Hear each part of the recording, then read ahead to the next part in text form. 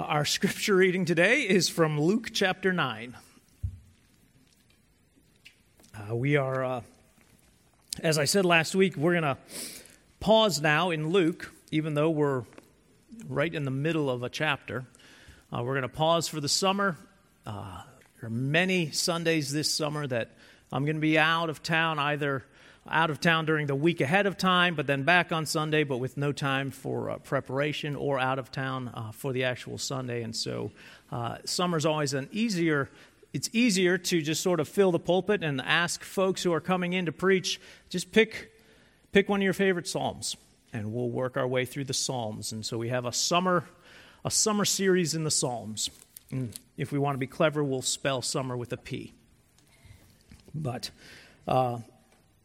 But today we are in Luke chapter 9 in verses 10 through 17. So if you are able, I invite you to stand for the reading of God's Word.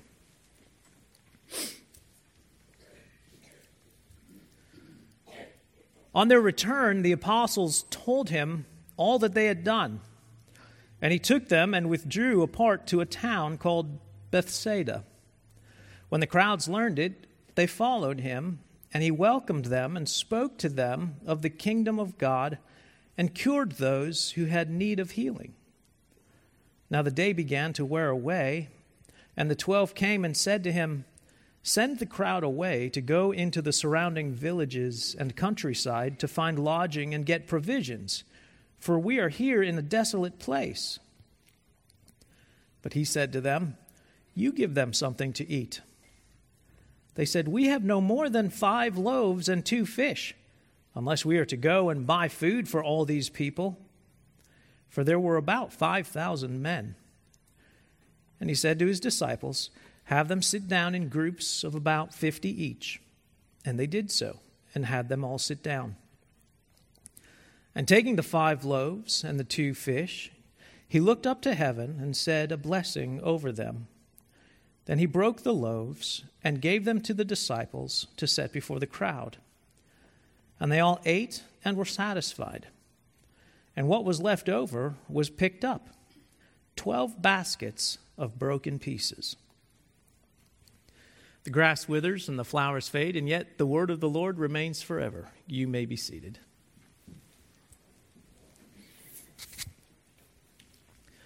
So as I was reading through this passage this week and preparing, I told Amy halfway through the week that I think this is my favorite miracle of Jesus. But then as I was reflecting, I realized that it wasn't exactly true. This is not my favorite miracle. This is my second favorite miracle. And then I started wondering, are miracles like children? Are you allowed to have favorite miracles? Are you supposed to actually I learned something from all of them? I don't think so. I think we're allowed to have favorite miracles. I think that there's so much in the feeding of the 5,000. Did you know, for example, other than the resurrection of Jesus, the feeding of the 5,000 is the only miracle in all 4 Gospels? So, you might say, well, wait, I think there's blind people being healed in all 4 Gospels, and that's true. There are blind people being healed in all 4 Gospels, but not the same blind man. The feeding of the 5,000 is the only miracle that Matthew and Mark and Luke and John all thought was important enough. It pointed to something specific about Jesus and who he is, that it was important that it be included in their account of the gospel. So it seems like there must be something to this miracle that we should understand. There's so much just in the setup to the miracle. Verse 10 reminds us that all of this has taken place just after the apostles have returned from the short mission that Jesus had sent them out on. If you remember, the apostles, the 12 closest disciples that he calls and names apostles, which literally means the sent ones. He had called them and empowered them and sent them out to the villages and the towns in the surrounding area to do 2 things: to preach the good news of the kingdom of God and to heal those who were hurting and demon-possessed. And so this isn't unimportant to remember that this is what they're coming off of. They're coming off of this, like, we've gone out, we have cast out demons, we have healed, all of it in Jesus' name, all of it by the power of Jesus, and now they're coming back, and Jesus has intentionally sought to draw them away with him. He wants to bring them, he brings them to this town, or outside of this town called Bethsaida, and it's important to Jesus that they get away and have some rest. If you remember, I pointed out that in Mark, he pointed out that Jesus said, "Come away with me to a desolate place," and Mark adds the commentary because the disciples didn't even have time to eat at times. They were so busy. And so Jesus knows the importance of refreshment and rest. But he also knows that's not the most important thing. He doesn't call them away to rest at the expense of the needs of the crowd. And even as they get away, the crowds continue to follow. And soon it's more than a crowd. We're told there's 5,000 men. And so add to that, I'm sure a few women and children. We know at least of one little boy because one of the accounts tells us that it's the little boy's lunch that was brought, the 5 barley loaves and the 2 fish. So well over 5,000 people are here. And we're told here that Jesus does 3 things as this crowd follows them. In verse 11, it says, "He welcomed them and spoke to them of the kingdom of God and cured those who had need of healing." He welcomed them, he spoke of the kingdom of God, and he cured those who had need. We talk sometimes about the ministry of the church being a heart ministry, a head ministry, and a hand ministry. And you see this in Jesus. First of all, he welcomes the crowd. He doesn't say, no, we're a little too busy. We're having a leadership retreat here. I've got some points I need to bring these guys through. I want them all to be Alpha certified by the end of the weekend. We really don't have time for you all. But afterwards, you'll thank us because they'll be way more equipped. No, he has a heart. He has compassion. In fact, one of the writers says in describing this that as the crowds came, Jesus looked at the crowd and he looked at them and they were like sheep without a shepherd. And he had compassion on them. How could he possibly drive them away? There's heart, there's compassion in Jesus' ministry, but there's also head ministry. He teaches them, he speaks to them about the truths of the kingdom of God. It's not just empty compassion or powerless compassion, but it's compassion that drives them to instruct them. Because as sheep without a shepherd, they need a shepherd to lead them. And so his compassion drives him to speak. But words without actions are hypocritical, and so he also heals. And so this head and this heart and this hand ministry of Jesus, and it's a reminder to us that is what we as a church are called to. Compassion for one another and for our neighbors and for those who are hurting. And instruction, being honest about the truth of Scripture and about the gospel. And then healing and helping and caring for each other and meeting each other's needs and the needs of those in our community and our neighbors. Well, the day begins to wear on,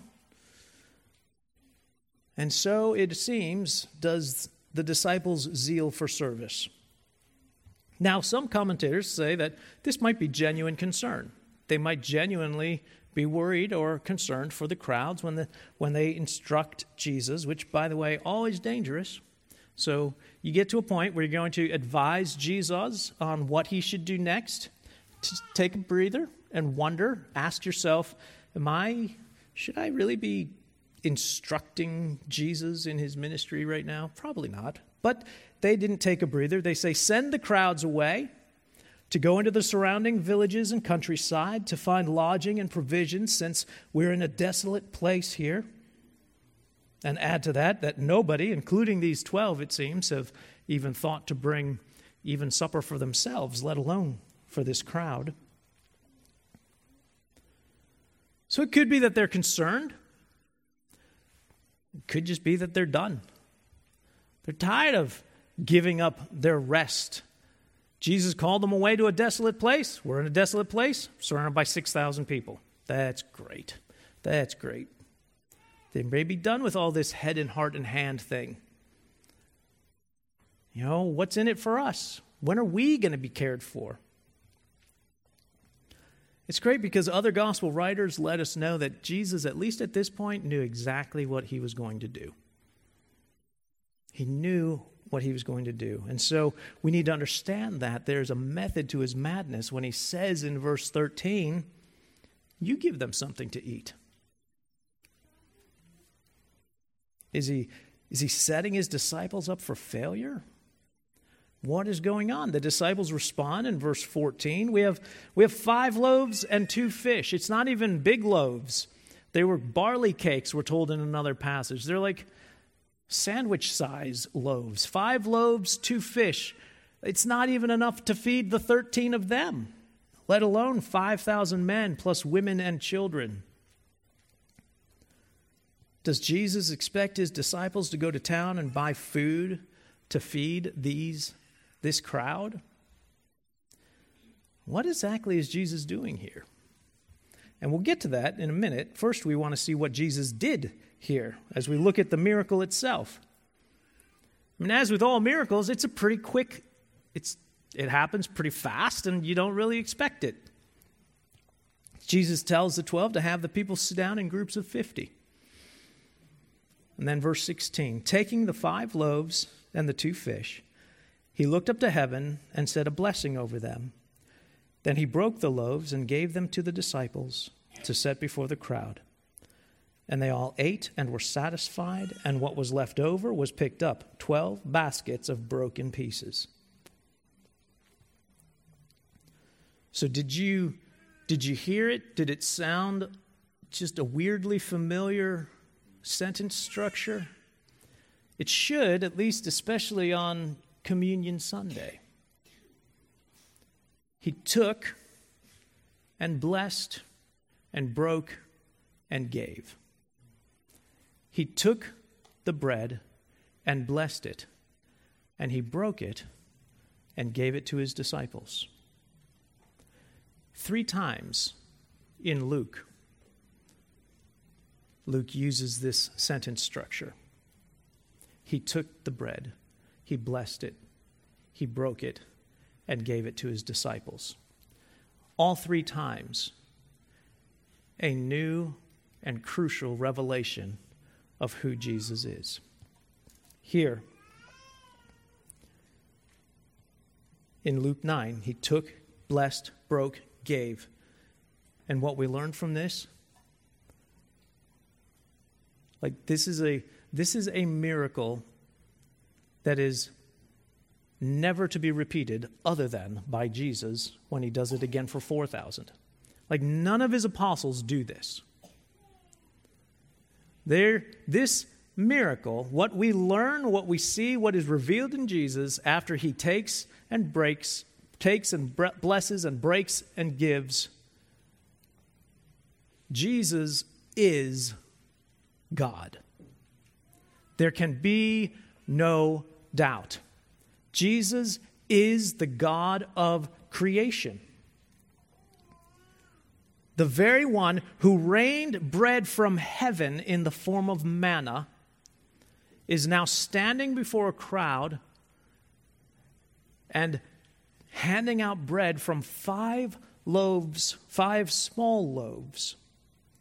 He is the one who feeds the multitude with a boy's lunch. He cannot be anyone other than God. Then the second time, in Luke 22, he took, he blessed, he broke, he gave it to his disciples. It was Passover. By the way, here's a little freebie. I know we don't have time for freebies, but what would we do without freebies? Passover, it's the time of Passover right now in this passage. So John tells us that the time of Passover was at hand. Other writers tell us they sat down on green grass, and that's only going to be in the springtime. So it's right there in what we would call the April time frame. So it's Passover here also. Not necessarily the week of, but they're in that time frame. But anyway, Luke 22, it is actually Passover. Jesus takes the bread, he blesses it, he breaks it, and he gives it to his disciples. And he says, "This is my body broken for you." We learn in that it's revealed that Jesus is the bread of life. That Jesus is, at that Passover meal, we realize Jesus is the Passover lamb. He is the Lamb of God who takes away the sins of the world. And then 2 chapters later, at the end of Luke 24, we're told Jesus took the bread and blessed it, and he broke it, and he gave it to his disciples, or he gave it to them, and at that moment their eyes were opened, and they knew that it was the Lord.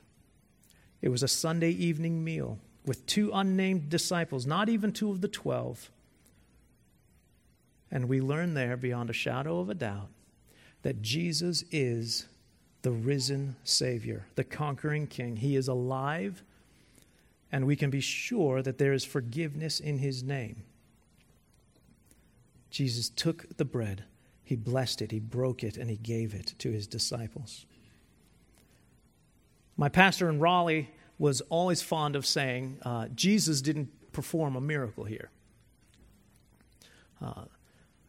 The Father performed a miracle. Jesus just acted faithfully. I mean, when you look at what he did, I mean, you can see, I think it's more clever than necessarily, I mean, you don't have to you're not going to write like a theological discourse on that claim. But look what Jesus does. It says he accepted what was given to him. He took what was given, he gave thanks, and he used it.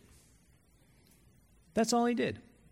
What do we have? This is what we have. Okay, so take what you're given, give thanks, and then use it. And then the Father does the rest. Which is a good segue into the lesson. Because isn't that part of the lesson? How often are you and I too busy complaining about what we don't have to even see what's been provided? It's so easy to focus on what's missing that we forget to see what's been provided. And then because of that, we don't have a heart of thanksgiving. We can't give thanks for what's been given because we're too busy listing out what's still needed if God's going to expect us to do anything that resembles obedience or anything that's going to be successful. Jesus accepted what was provided, he gave thanks, and he used it. You have everything you need right now to do what God has called you to do. God does not call you to do anything that he himself would not empower you to do. He doesn't do that. Now that's different than saying God never gives us anything we can't handle. Because if you're more than 10 years old, you know that's not true. Like God regularly gives you more than you can handle. Because he's tired of you thinking you can handle everything. Because you can't. You can't. And the sooner you come to grips with that truth, the sooner you'll turn to Christ and say, I can't handle this, but I know you can.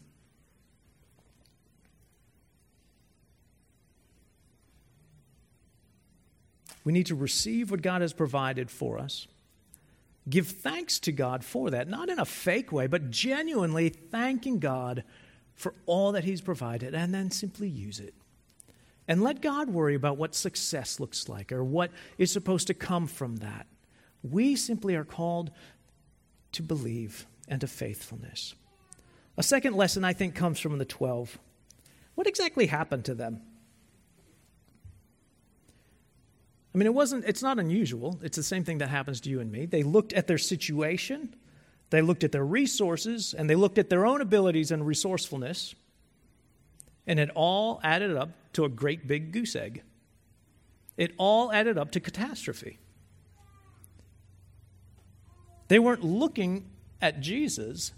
They were looking at what they didn't have.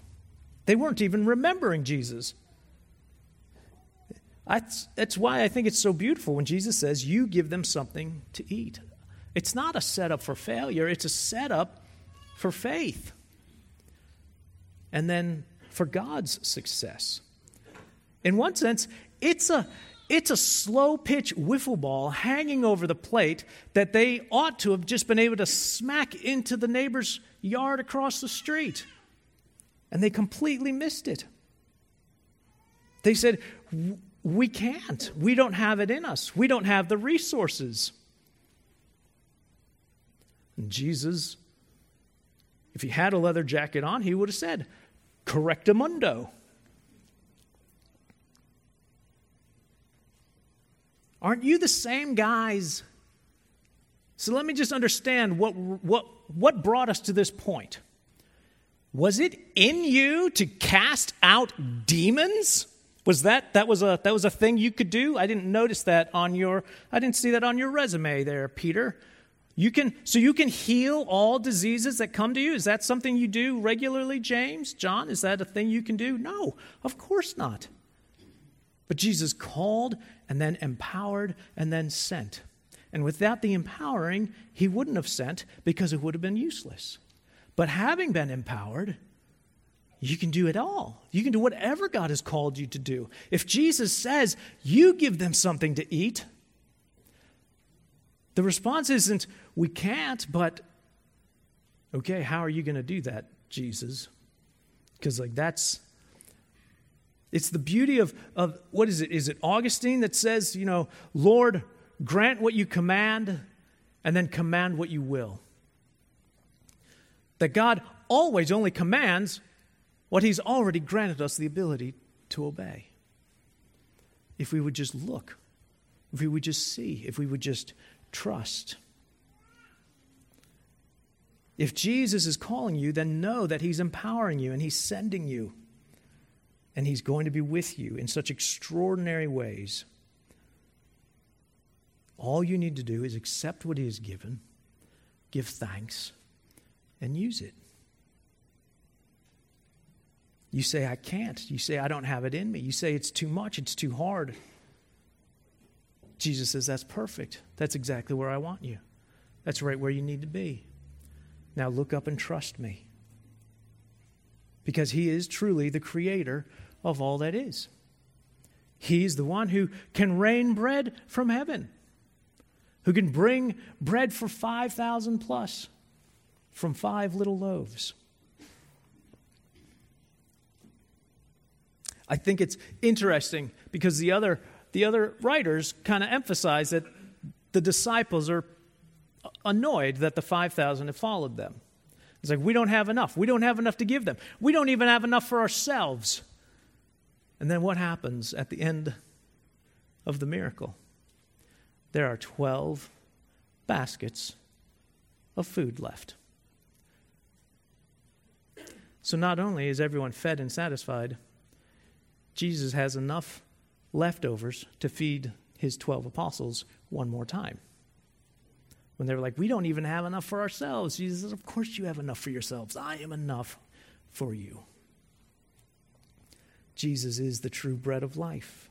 He is the Lamb of God who takes away the sins of the world. He's the risen, resurrected Savior and Redeemer, the conquering King who has defeated sin and death and the devil himself on your behalf. You can trust him. You can follow him. Even when it's frightening, even when it's new, even when it's farther away than you thought it was going to be. You can trust him. He loves you.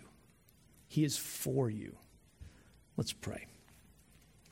Jesus, thank you so much.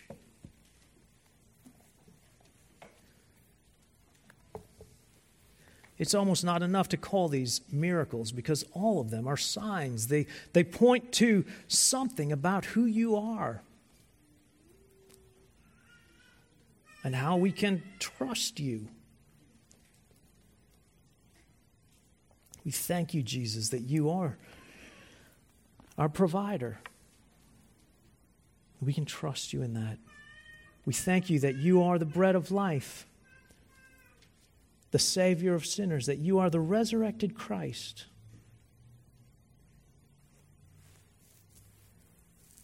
God, help us to see what you have provided rather than focus on what we think you've overlooked. God, give us thankful hearts. And then give us the courage to simply trust you and do what you've called us to. And then to trust you with the results. In Jesus' name we pray. Amen.